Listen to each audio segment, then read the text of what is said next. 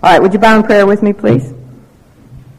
Father God, we do give you thanks that we hold your word in our laps, that we can read it together and receive the great words of comfort from it.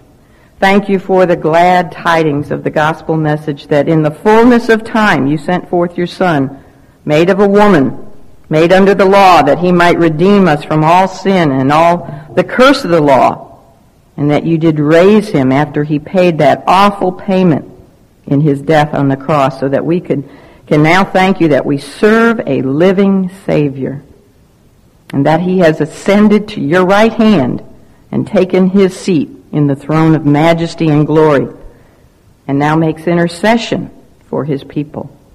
We thank you for those truths. Now we ask that you would grant a fresh experience of the assurance of these truths this day in every heart here. Deliver each of us from our fears and our anxieties, and help us to cast all our burdens upon thee. Deliver us from the cares of life, things that choke out the word and its work in our hearts. We ask that you would clear our vision in this hour, and as we open your word and give attention to the things that are spirit and life, and may we experience the feeding of our souls and the building up of the new creature in Christ that each of us, I hope, are. Fill me, Father, with your Spirit and with your grace, that I might exalt your Son in the presence of those who love him. For we do pray in his name. Amen. The afterlife. How many people think about the afterlife? The afterlife is not a non-body experience. It's not even a reincarnation of some type, in another human body, or an animal body, or a reptile, or a bird, or how'd you like to come back as a stone or something? No, that's not what the afterlife is. The Lord's resurrection tells us about the afterlife. It displays for us the nature of the afterlife, and it is going to be one that is lived in the reawakened same body in which you lived here on earth, except unlimited by time and space, and delivered from all the effects of sin, such as diseases and any kind of harm, mental, social, emotional harm, and the fear of death. Won't that be wonderful? From the time you're born, you think about, well, not as a baby, but once you get aware of death, that's what you think about. It's coming. The Lord's resurrection assures us that there is victory over our greatest and final enemy, death. But the significance of his resurrection is not just for us.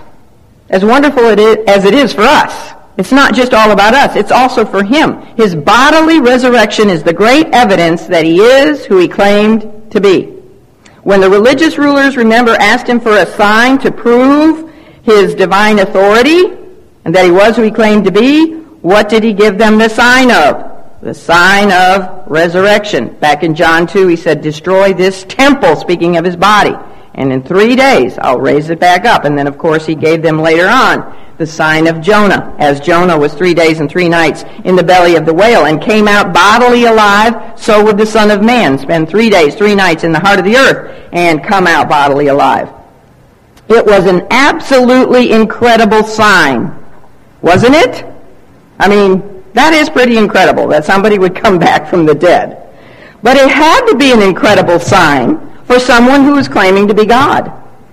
How could anyone otherwise actually believe that someone in the flesh, looking exactly like an ordinary man, was actually eternal God? You have to admit that if we were back in those days, that would be awfully hard to swallow, wouldn't it? It looks just like an ordinary Jewish man, and yet he's claiming to be the eternal God. So he had to give an incredible sign. So the people could believe that Jesus was who he claimed to be when he fulfilled that sign, which he did.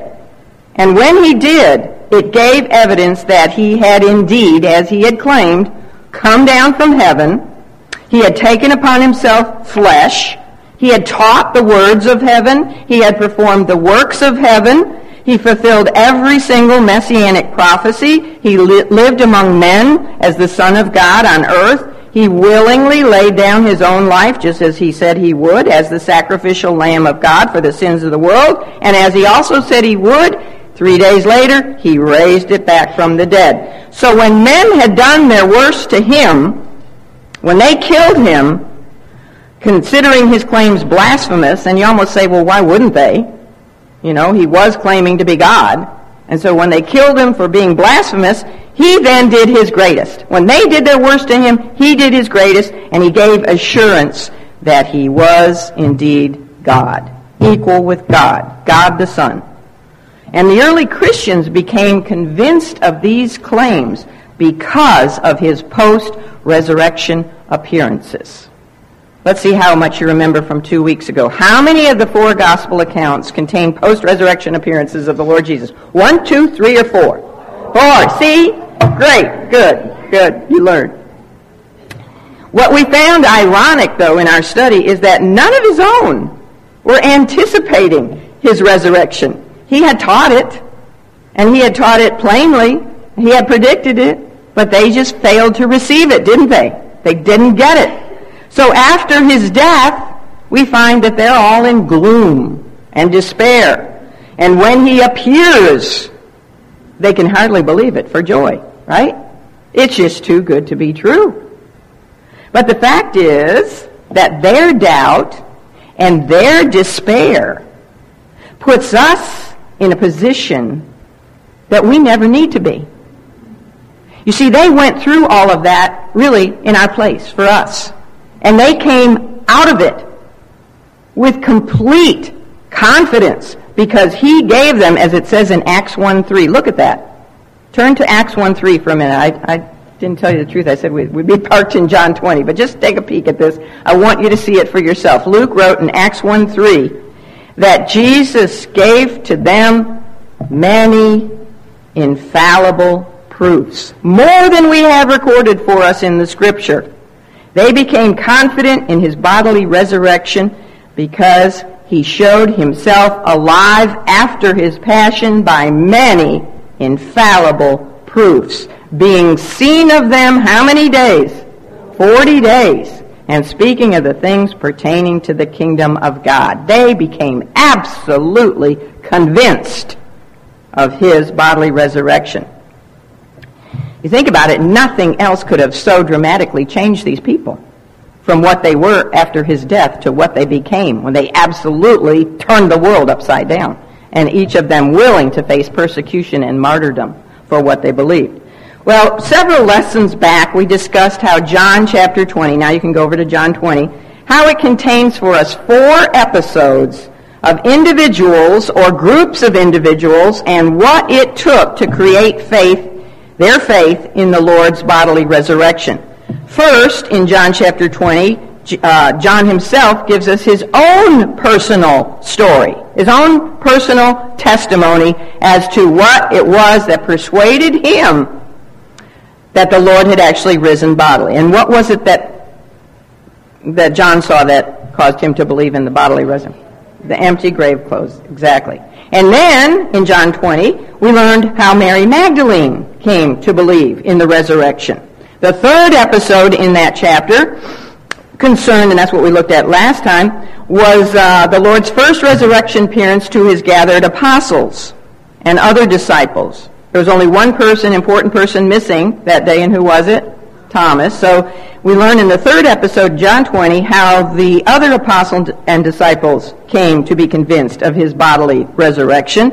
And then a week later, we have in John 20, the fourth account, and that is what it took to persuade that one missing person, what it took to persuade Thomas of the literal resurrection of Christ. So John 20 presents different states of mind. The pensive and devoted John. Now there were two other accounts. There was when the Lord appeared to Peter privately, and there was the report of the two on the road to Emmaus. But John doesn't tell us about those. Who did? Luke. Luke was the one who told us about that. So right now we're just focusing on what John gives to us in John 20. And he presents these different states of mind. First of all, there's the pensive, thoughtful, devoted John. There is the completely overcome with grief Mary Magdalene. There are the dedicated but fearful apostles. What were they fearful of? The Jews. The door is shut when they're gathered in that room because they have fear of the Jews. And then we have the stubbornly unbelieving Thomas.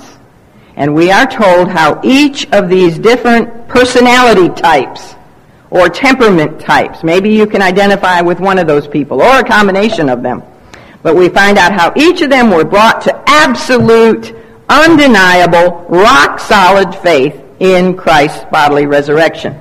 You know, surrendered faith in Christ involves three realms of our inner beings. Remember that day when we were discussing all the threes in God's creation? And I think, Wanda, you were the one that told me about this one. This was another one.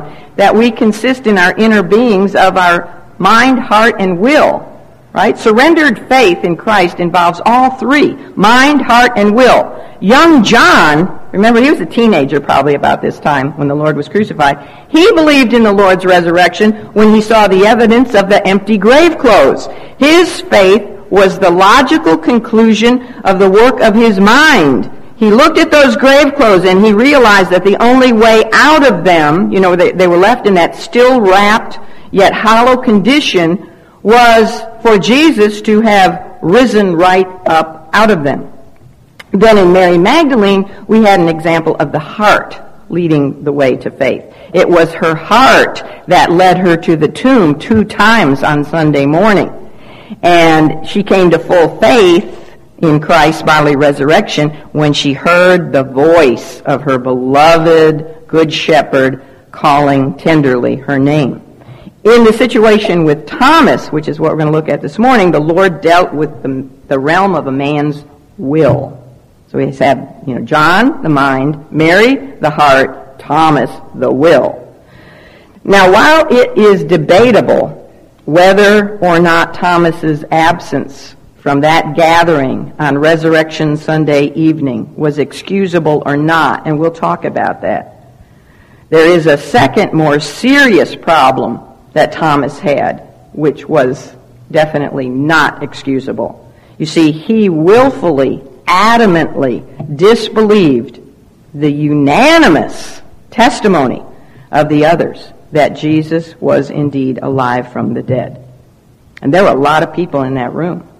Figure you've got 10 other apostles, and you've got the 2 on the road to Emmaus, Cleopas and his companion.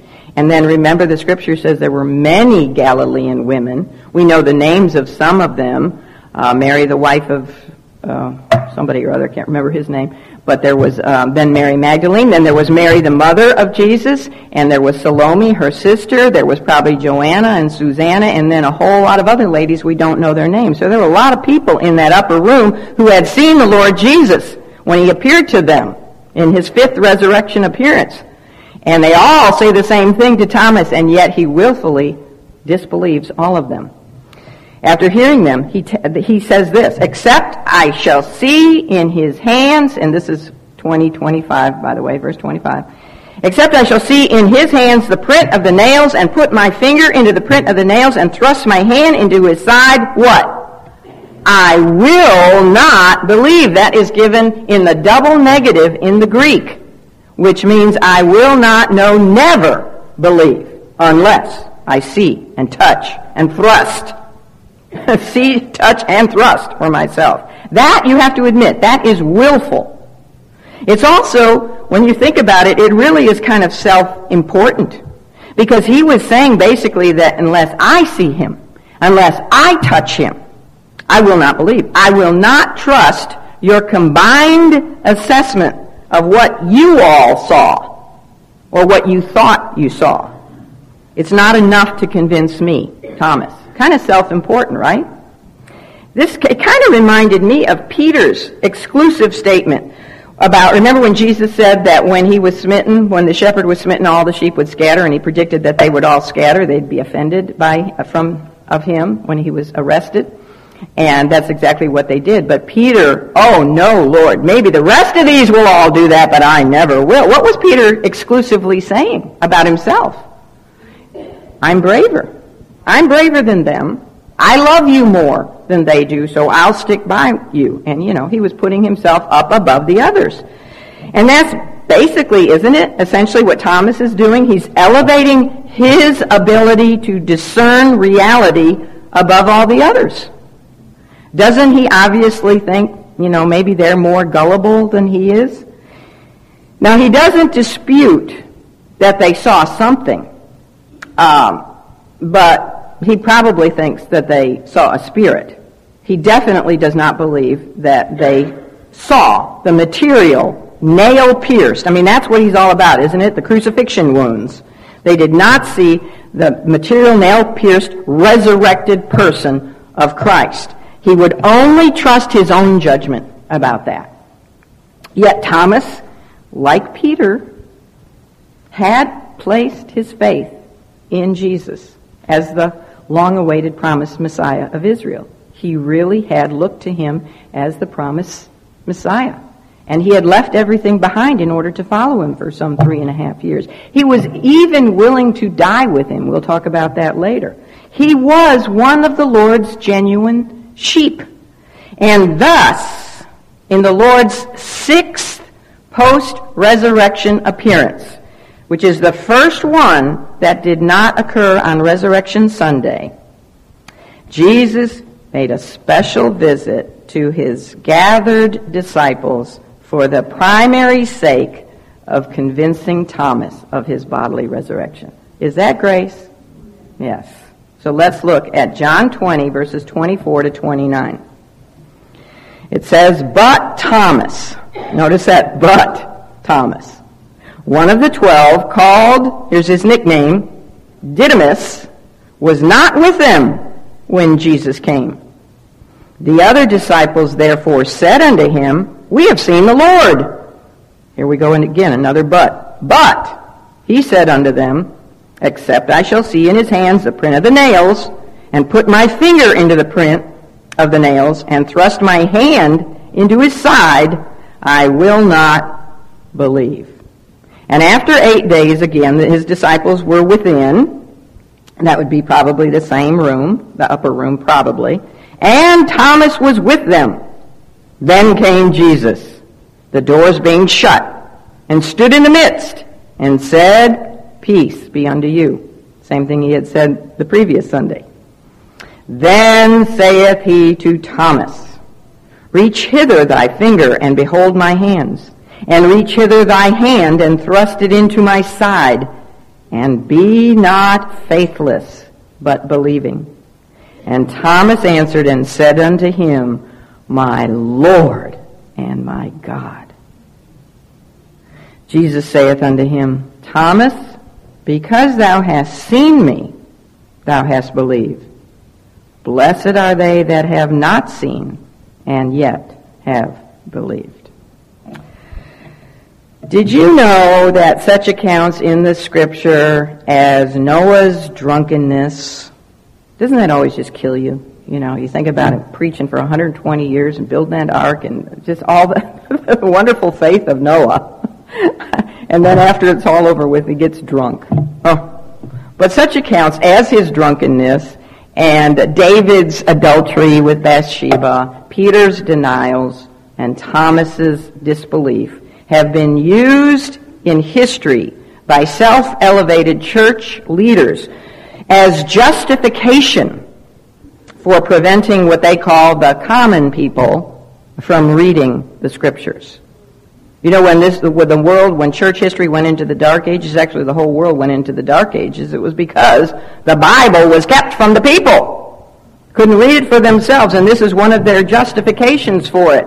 They claimed that these kind of bad things written about such important spiritual men would jeopardize people's confidence in the Scripture and consequently harm the faith. But the opposite is really true. If we did not find any flaws of people of significance included in the Scripture, other than, of course, the Lord Jesus, if we didn't find any flaws in the people in the Scripture, that would be an indication that it was not divinely inspired. If Scripture was written by mere men, men trying to convince others to come to their faith, would they not omit the degrading stories of some of the leaders of the faith? Surely they would have left out Noah's drunkenness and David's adultery, and Peter's denials and Thomas's disbelief. The inclusion of such flaws and such failures and such frailties is exactly what makes the Bible real. And it's what gives additional support for its divine authorship. The reader of Scripture is led to understand that those people were just as human as we are. When we study them, we find that out, don't we? Don't put them on a pedestal. They're just as human as you and I. And that they also needed the salvation provided by the only perfect human being who has ever lived, the Lord Jesus, the God-man. We can identify with people of Scripture. They're real. Can't you feel Mary's grief outside the tomb? Didn't we identify? You almost want to weep with her. And we can understand Peter's shame. How many of us haven't felt shame in denying the Lord? Either sins of omission or commission. Haven't we all felt fear? And haven't we all been slow of heart to understand all that the Scriptures would teach us? And we have certainly all likewise experienced Thomas's skepticism. Now, John was inspired to include for us Thomas's nickname. And what was it? Didymas. Now, Thomas is Aramaic. Didymas is Greek. And do you know what Didymas in Greek means? The twin, right? You've read ahead, or you're already really smart, or you've got footnotes in your Bible. It means the twin. That is why we have the word ditto. I'm going to put one baby in your womb, ditto, another one. It is where the word ditto comes from. Didymas means twin. Thomas had a twin. Who his twin was, we are not told. Just as we do not know the identity or even the sex of Cleopas' traveling companion, we talked about that, neither do we know the identity of Thomas's twin. We don't know if his twin was male or female. And I think that this was purposely done so that we could identify. We are open to fit into that role. Just like we could have been Cleopas' traveling companion, we could be Thomas's twin. How many times have we refused to believe truths made clear to us by Scripture or by the witness of other, reliable witnesses? How often have we been too brooding or too melancholy, too despairing, too down and out to believe the words of comfort and cheer that are given to us in the Scripture or that are brought to us by other godly people? How often have we, like our twin Thomas, insisted that God meet us on our terms? God, if you do this for me, if you answer this prayer, then I'll trust you fully. If you do this for me, I'll serve you, and I'll honor you with my glorious presence in church. The fact of the matter is that Thomas has twins all over this skeptical world of ours.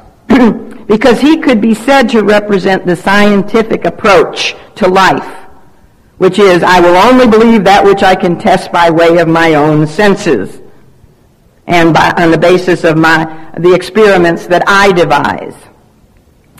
Scientists and skeptics, agnostics, and even atheists, they all believe in something.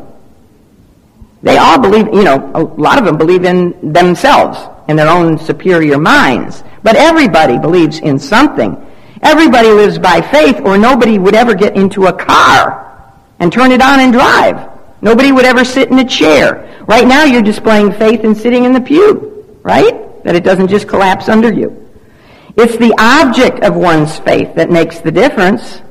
Christians put our faith in God and Christ and in His Word. Everyone else ultimately puts their faith in some man-made ideas and thoughts or some man-made religion. There are many people, when you think about it, and this world is getting more and more atheistic, sadly. Very secular, but even more atheistic. There are many people who place more confidence in those who design bridges and those who prepare their food in restaurants than they ever do in God. So no wonder he will condemn them.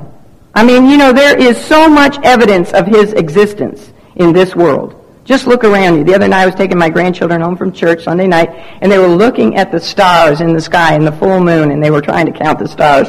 They're only 6 and 4. But they were saying, isn't it beautiful? And I said, yeah, the heavens declare the glory of God. The leaves, as they're changing color, evidence of his creative, intelligent design is everywhere. And it's so undeniable and it's so abundant. Is it any wonder that he condemns unbelief? It's not, the fool is not, it's the fool, not the intelligent man who says there is no God. No wonder God calls them fools. There's so many out there who think they're so bright and so intelligent and so elite. And God says you're fools if you don't believe in me. And it's true. Unfortunately, Thomas, however, has twins that are not only found abundantly out there in the world, they are also found in the flock of the Lord's sheep. Now, Thomas, I told you, was one of the Lord's sheep. How do I know that? Well, remember when after Judas Iscariot left to go betray the Lord, for the very first time, Jesus looked at his remaining 11 apostles and called them children, his children. Thomas was there. He was one of the Lord's children. Does the Lord have many weak children in his family? Yes. Does the Lord have many slow of heart students in his school? Yes. Does he have many untrained soldiers in his army? Unfortunately, yes. Does he have many wandering sheep in his flock? Again, unfortunately, yes. But the wonderful thing is that he doesn't cast out any of them. They belong to him. He will not cast them out. He calls us by name to pull us out of our despair, as he did Mary. He patiently guides us in our understanding of Scripture, as he did on the Emmaus Road. He has prayed that our faith will fail not when Satan takes us and sifts us like wheat. And when we fail, he restores us, just like he did with Peter. And he is rich in patience. Aren't you glad? Forbearing our doubts and our obstinate ways, as he did with Thomas. Even though Thomas stubbornly insisted on the world's way of proving things when it came to believing in the resurrection, which is, what is the world's way of believing? Seeing. Seeing is believing. Thomas actually threw in a few others, like I said before. Seeing, touching, and thrusting is believing. Even though he stubbornly insisted on that, yet the truth of the matter is he loved the Lord. He loved the Lord, and he was absolutely, utterly heartbroken over his death. Now, because John does not explain to us why Thomas, one of the 12 called Didymas, was not present in the room with the others on Resurrection Sunday evening when the Lord first appeared to them, you and I are left to speculate about that. Why wasn't he there? Well, there are those who give Thomas the benefit of the doubt. You're supposed to laugh. Thank you. That was a joke.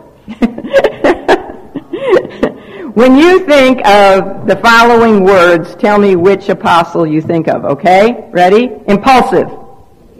Loving. Doubting. Poor Thomas. That always goes with his name, doesn't it? I'd hate that to be something that came along with my name. I should say, Catherine, what word? No, I don't want to know. Crazy. Absolutely crazy. But some do give Thomas the benefit of the doubt, and they come up with excuses for him why he wasn't there. Some say, well, remember I said maybe he was the guard down below to make sure only believers got into the upper room. I was making an excuse for him, wasn't I? Some say maybe he took Judas Iscariot's place as the treasurer for the group, and he was out purchasing some food or something like that. Others say, well, maybe he was sick. Those who defend his absence by way of some legitimate excuse point out the fact, and this is true, that none of the others reprimanded him for not being there. And, more importantly, the Lord Jesus himself does not reprimand Thomas for not having been there with the others that first Sunday evening. So that's a good point, okay?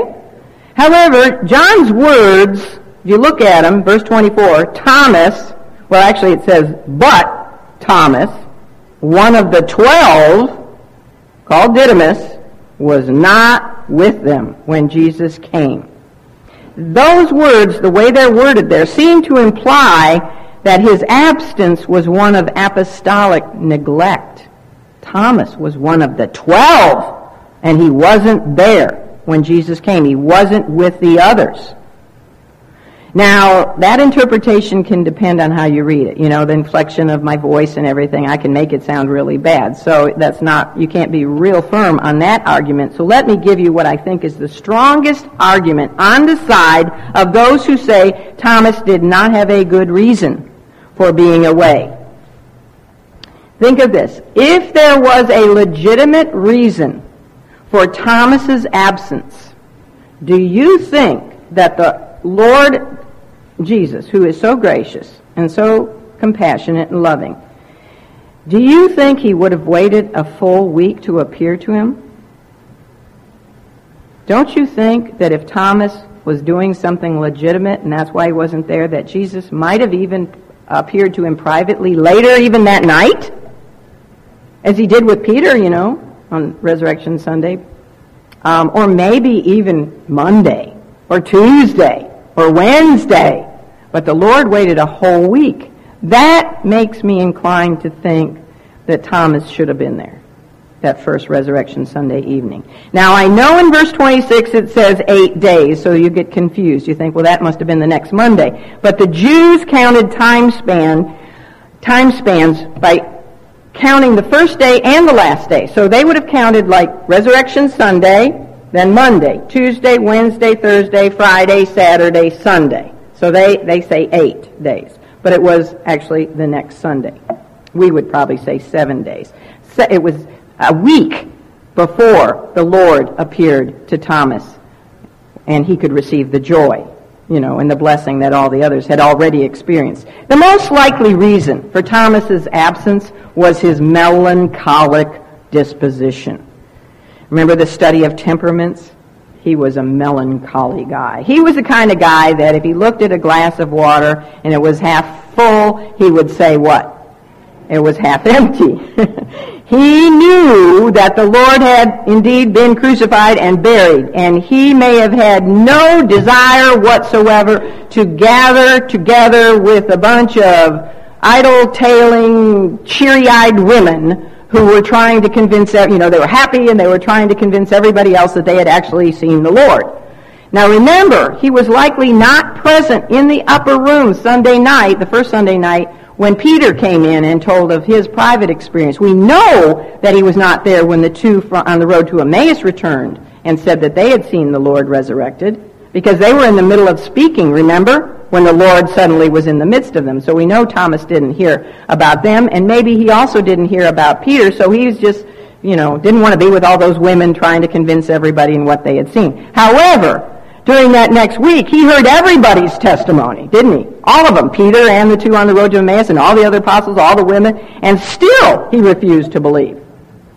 Now this is the third time in John's Gospel that Thomas is specifically mentioned. If it wasn't for John, we really wouldn't know anything about Thomas at all. Matthew, Mark, and Luke only give us his name when they're listing the apostles. John is the one who gives us insight into this man's personality. And I think a quick review of those 3 occasions leaves us with a strong impression that this man tended to focus on the dark side of things.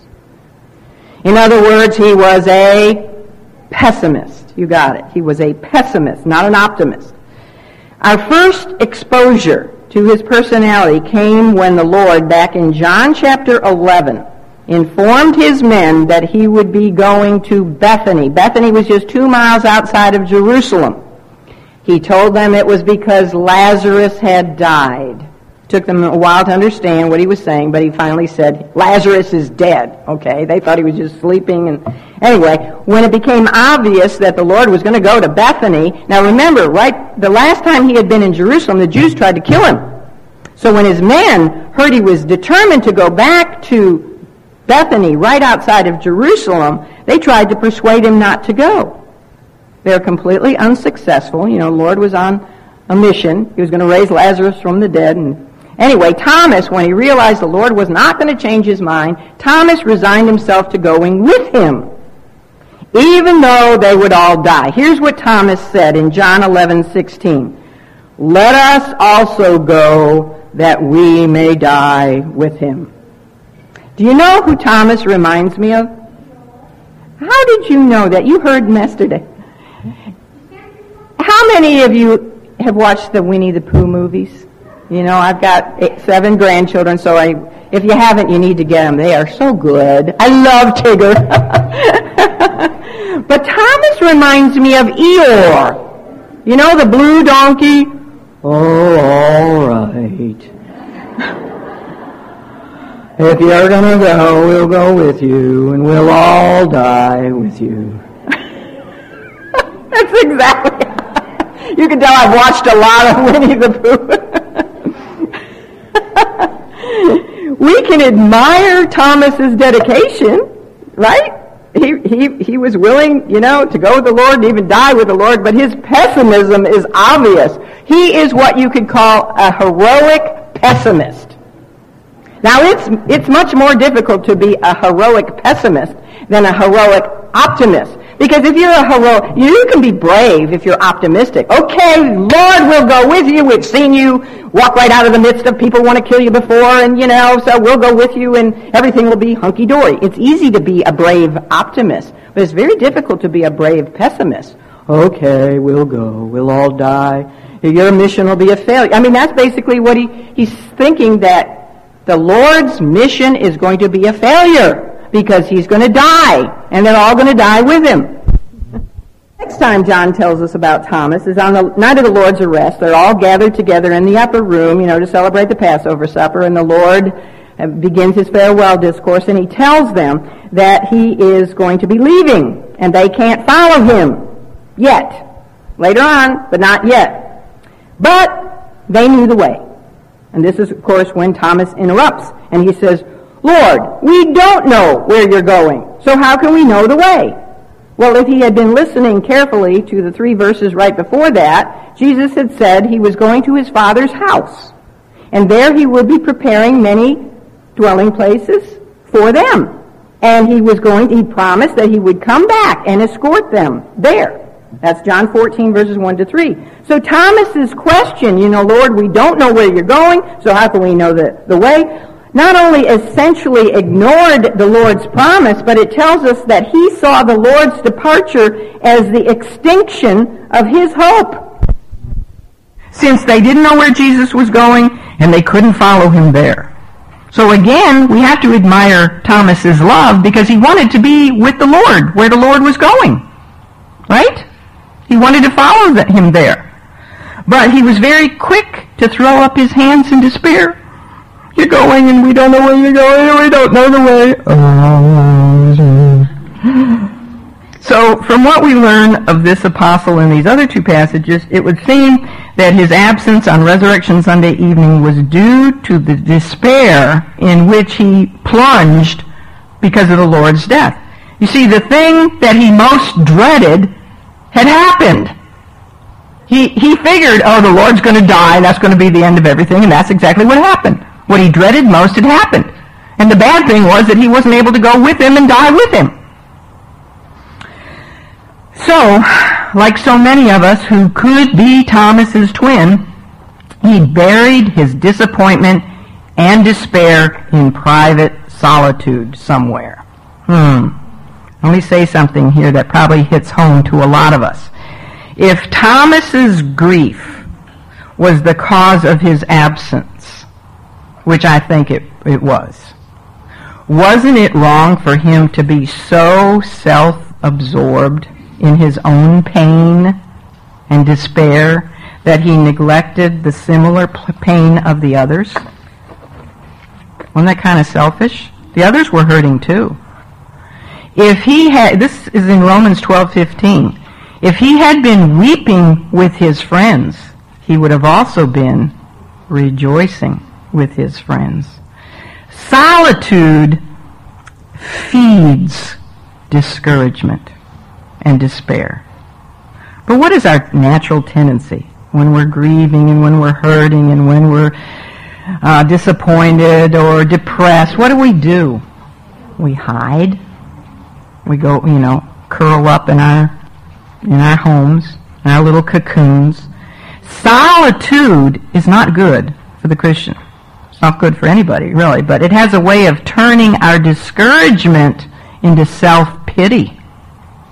You close yourself up in the house for long enough and pretty soon have a big pity party, right?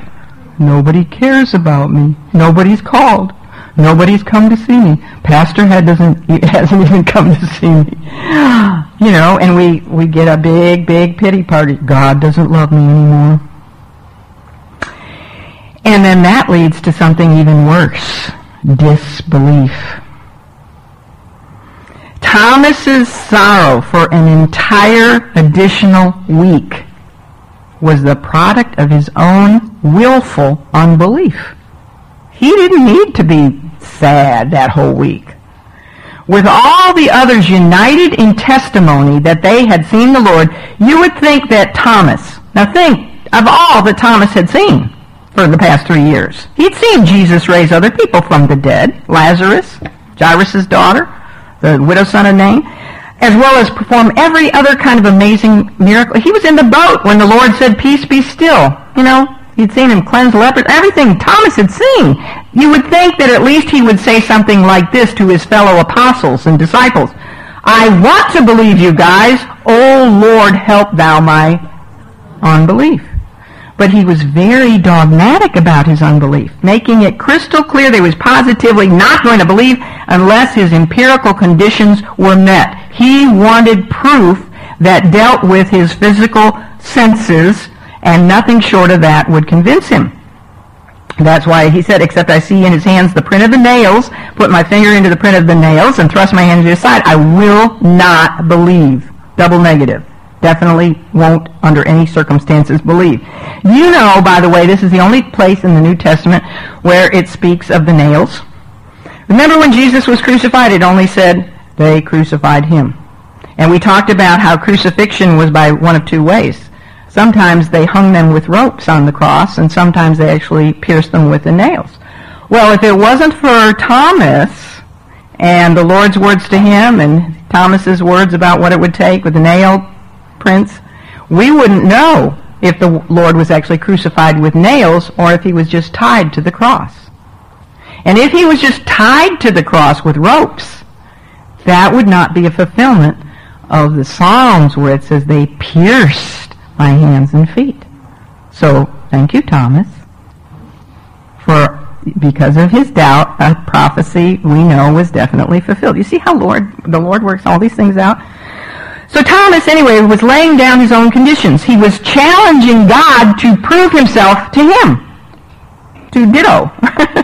Now, I know that Thomas, as we said earlier, his name is almost always matched with the word doubting. But his real problem was more than doubt. His real problem was unbelief.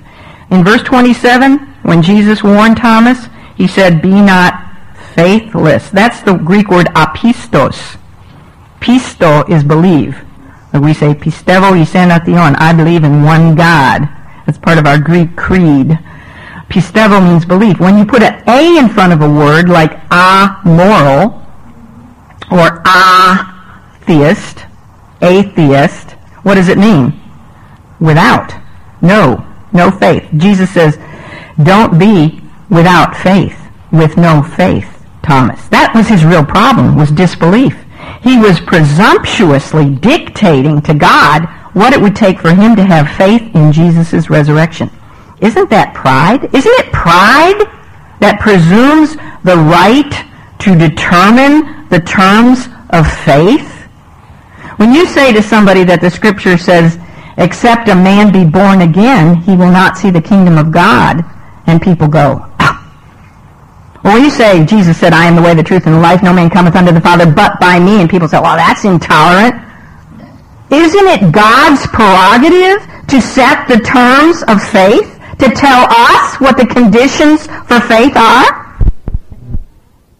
And that's what he's done. In spite of the fact that God had provided a great deal of evidence for Thomas. I mean, he had the Old Testament scriptures. He had Christ's own many predictions that he would rise on the third day. He had the proof of the empty tomb. He had the proof of the empty grave clothes. And he had abundant witnesses, didn't he? Many witnesses. And by the way, when it says the other disciples therefore said unto him, we have seen the Lord, that word said is given in the continuous tense. They kept on telling him for 8 days everything that they had seen and what the Lord had done. I'm sure the 2 Emmaus travelers told him all the teaching he had given. And yet, over and over again, he heard it, and yet he still did not believe. Now, contrast this, what we're hearing about Thomas, contrast this with the first person in the gospel accounts who believed the Lord would rise from the dead. Even though this person had never had the privilege of traveling with the Lord for 3 years and hearing his sermons, think of how many sermons Thomas heard. Probably every one of them. This person had never heard the Lord's numerous predictions about his own third day rising from the dead. This person had likely never even seen one of the Lord's many miracles. In fact, this individual may never have even laid eyes on Jesus before a few hours before he believed on him. So what's the question? Who is this person? Who wants to take a guess at the identity of this person? The first one to believe that the Lord would indeed live again in the gospel accounts. Who was it? Very good.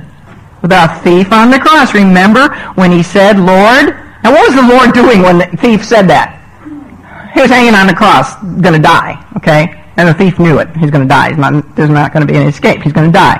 But he said, Lord, remember me when you come into your kingdom. He knew his death wouldn't be the end of it. He would rise and have a kingdom. Well, contrast that lack of privilege and lack of preparation that the thief had with the Apostle Thomas, who had years of privilege and preparation. When the thief believed, that was amazing, wasn't it? That was amazing and completely unexpected because he had just been with the other thief cursing the Lord. So it was completely unexpected. But when Thomas did not believe, that really should even be more amazing and more unexpected. However, the good news for Thomas is that even though he was of such a despondent nature that he could only focus on a dead Savior, that's what he's doing when he's talking about the nail prints and the side and everything. He's focusing on a dead Savior. And even though his gloomy outlook blocked his faith so that he could not imagine anyone ever raising themselves from the dead, which is pretty amazing. And although he presumed upon God by laying down his own conditions for faith, and he thought that his own opinion was higher than the combined testimony of all the others, yet, in spite of all that, the Lord Jesus returned again to his men at a time when he knew Thomas would be with them. That is grace. And here is something that speaks positively of Thomas. He kept company with the believers. That's good. That's good. Because in 1 John 2:19, it tells us, how sometimes do you know a tare from wheat? Well, 1 John 2:19 says, they went out from us because they were not of us. When Judas Iscariot left, he left, right? Proved that he was not of them. He took his own life. What about Peter? After he denied the Lord, he was back in fellowship with the believers, wasn't he? Here's Thomas. I mean, the utter happiness of all the others must have been like salt on his own self-inflicted wound but he stays with them. He'd rather be with them than anybody else. And he doesn't withdraw, even though he doesn't share their happiness and their joy and their gladness. He still wants to be with them because he's a true sheep. It kind of reminded me of Saul of Tarsus on the road to Damascus. You know, Saul became Paul, right? I believe that like Saul, Paul, Thomas was under conviction all that week. And I think Thomas all week long was kicking against the pricks of his own conscience. And thankfully, think of this, the others didn't exclude Thomas. Well, you won't believe us, get out of here. Just like they didn't exclude Peter, did they? That speaks highly of them. That's good. When somebody falls and they're part of us, the body of Christ, what are we to do? Embrace them, take them back, forgive them. Especially when, of course, when they're repentant. The others didn't exclude Thomas, even though his presence must have been like a dark shadow, an eon. They surely could recall how each and every one of them also did not believe the verbal reports when they had first received them, did they? Did they believe the women? No. They didn't believe the two on the road to Emmaus either. Some of them didn't. You know, the ones who hadn't seen the Lord themselves. And even when Jesus was in their midst, they still didn't believe it. They thought he was a spirit. So, then, in verses 26 to 29, we have the account of the dramatic end of Didymas' disbelief. It was the next Sunday. They were again all gathered, likely in the same room. The door is still shut, although notice there's no mention of fear of the Jews this time. The door is shut, but no mention of fear. Something else that's different is that Thomas is now with them. And suddenly, just like the week before, suddenly, without the door opening, without a window opening, without a punch out in the wall, there's Jesus in the midst of them. And what does he say again? Because they needed it. I mean, these guys had to be strong. You know, it's a good thing the disciples were young, or they would have all had heart attacks. There's Jesus, and he says, "Peace be unto you." And then I can imagine his eyes just focused right on Thomas. He singles out Thomas, and he says, "Reach hither thy finger, and behold my hands." I'm sure he had his hands outstretched when he said that. "And reach hither thy hand, and thrust it into my side." He gives him an invitation, and then he gives him a command. "Be not faithless, but believing." What is amazing, and what must have dawned on Thomas just instantly, is that the Lord's invitation to him was in the exact terms that he had adamantly declared he must have in order to believe. Jesus quotes Thomas almost verbatim, doesn't he? And in that flashing moment, Thomas realizes that Jesus, standing before him with his crucifixion wounds exposed, is not only very much alive in the flesh, but it also means that he is omnipotent God. All-powerful God. Because the only one who could raise himself from the dead would be God himself. And he knew Thomas's demands, which means he's also omniscient. How did he know what I said? And he's omnipresent. He must have been there. We couldn't see him, but he must have been there, and he knew. So he's omnipotent, he's omniscient, and he's omnipresent.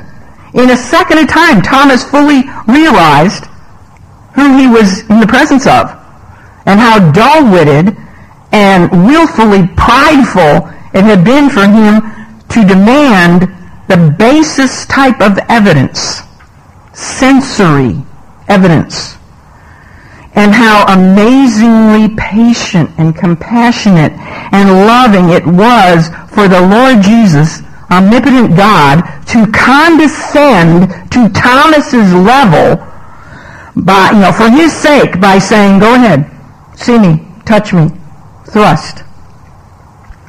Be not faithless, but believing."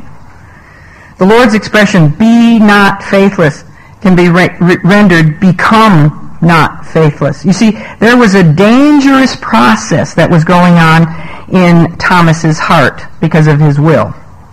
And it had climaxed in his "I will not believe, except," statement.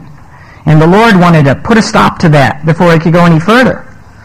So he stooped down to Thomas's level in order to strengthen his wavering faith and get him back on track. Has he ever done that for you? He's done it for me, and I'm so glad. Thomas was on the brink of a decision. I'm sure all this happened in just a matter of, seconds. But he had to decide right then and there. And every eye in the room must have been riveted on Thomas to see what he would do. Would he put forth his fingers to actually touch the wounds of the Lord's hands? Would he actually insist on thrusting his whole hand into the Lord's side to make sure he wasn't a spirit? Would he tell Jesus or ask Jesus to eat something? I heard you ate with the others. Would you please eat something and prove it to me? Well, as you know, he did none of the above, did he? I think he probably fell on his face in front of him. He was so absolutely convinced in the bodily resurrection from the dead of the man he had believed to be Israel's Messiah that he had need to touch him. In fact, Thomas, who had descended so deeply into the valley of despondency, now proved himself to be an expert mountain climber. You see, he went farther than any other man had ever gone. He suddenly went to the top of the class because he simply but profoundly declared, "My Lord and my God."